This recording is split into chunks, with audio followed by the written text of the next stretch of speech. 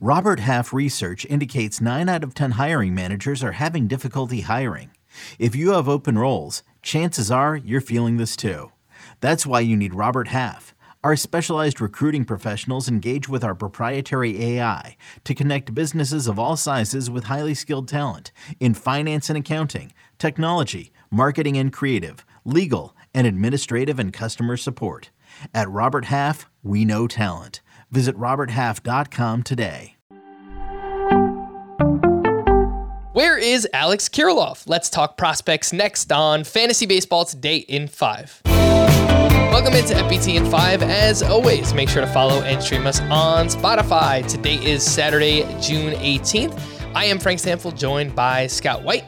5 prospects on the verge of getting the call. Oneil Cruz with the Pirates, Alex Kirilloff with the Twins, Riley Green with the Tigers, Vinny Pasquantino with the Royals, and Miguel Vargas with the Dodgers. Scott, we know Alex Kirilloff is crushing it right now, so he's been in the news, as has Oneil Cruz. There was some talk about Super 2 deadlines, and he could be up within the next week. What do you think about those two? Yeah, I think, first of all, the Super 2 thing, we don't have an exact date. We won't know the date until years from now.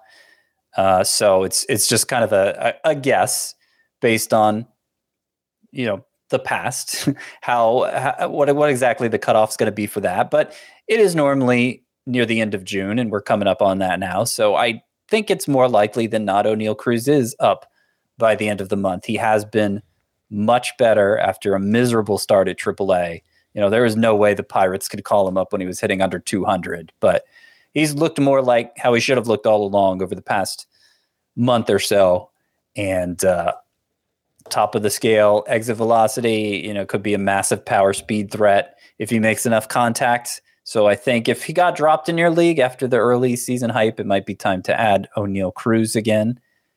Kirilloff is... I might be almost as excited about him because the way he's been producing at AAA is, frankly, is as good as we've ever seen him, as much power as we've ever seen from him, if nothing else. And he had some great minor league seasons before, but he's just, barely a day goes by where he doesn't homer right now. Clearly too good for the level. And we have hardly seen him at full health in the majors before. I feel like everyone's kind of over Alex Kirilloff, but he's been playing with that bad wrist most of last year and then early this year. Landed him on the IL, but he seems, just based on the performance, he seems to be past it now. And Rocco Baldelli, Twins manager, says it's just a matter of finding an opening for him because the places where they play Kirilloff, they feel pretty happy with the options they have there. However, Trevor Larnach has cooled off. Jose Miranda, after showing signs of coming around, he's cooled off as well. And I think they might be on the verge of making a switch there soon. Let's see. Vinny Pasquantino, unfortunately for him, Carlos Santana has kind of picked it up at the plate, which, he hadn't really produced since 2019. So it's really bad timing, but I think the Royals are trying to see if they can redeem anything for him in a trade as the deadline approaches. And so maybe they're going to slow play with Pasquantino. Obviously can't use him as DH because Salvador Perez and MJ Melendez are splitting time there when they're not catching. Riley Green, it's going to be any day now. I mean, he had made the opening day roster before he hurt his foot. So I think probably the Tigers are just waiting till they're confident that the Super 2 cutoff is passed because, at this point, why not?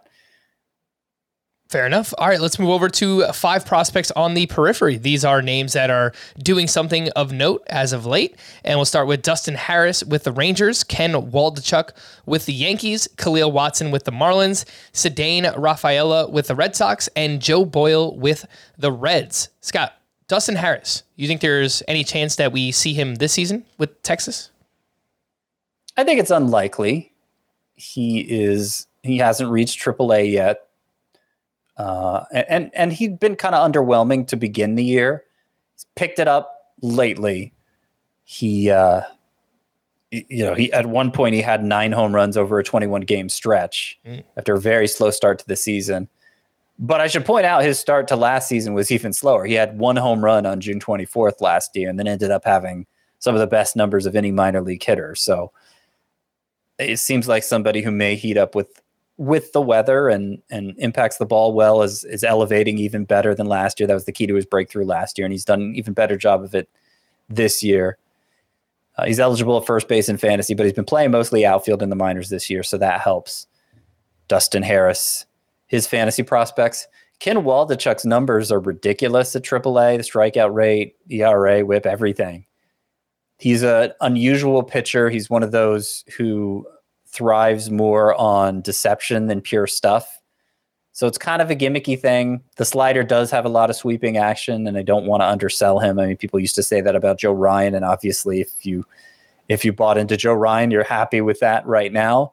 So it's a good idea to make an investment in Ken Waldichuk, who's probably highly available in a lot of fantasy leagues, but he doesn't earn particularly high marks in a traditional prospect sense.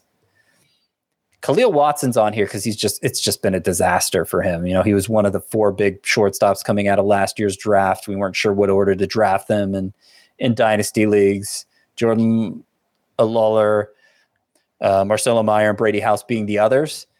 They've all done fine, especially Lawler and Meyer, but Watson is like the strikeout rate's over 40%. He just still good tools there, but there's a lot of work to be done. So I'd be a little worried about him in dynasty at this point. And I want to mention this, Joe Boyle for the Reds. He has made, at least as of this recording, early Friday, Joe Boyle has made all of 9 starts in the minors this year. 9 starts for Joe Boyle. He's allowed 10 hits in 9 starts. Yeah. Wow. Way too many walks. So I worry how that's going to go for him at the higher levels. But when you're preventing hits in that way, clearly that says something about your stuff. All right, the name there again, Joe Boyle with the Reds. For more extensive fantasy baseball coverage, listen to the Fantasy Baseball Today podcast on Spotify, Apple Podcasts, Stitcher, your smart speakers, or anywhere else podcasts are found. And thanks for listening to Fantasy Baseball Today in 5. We'll be back again on Monday morning. Bye-bye.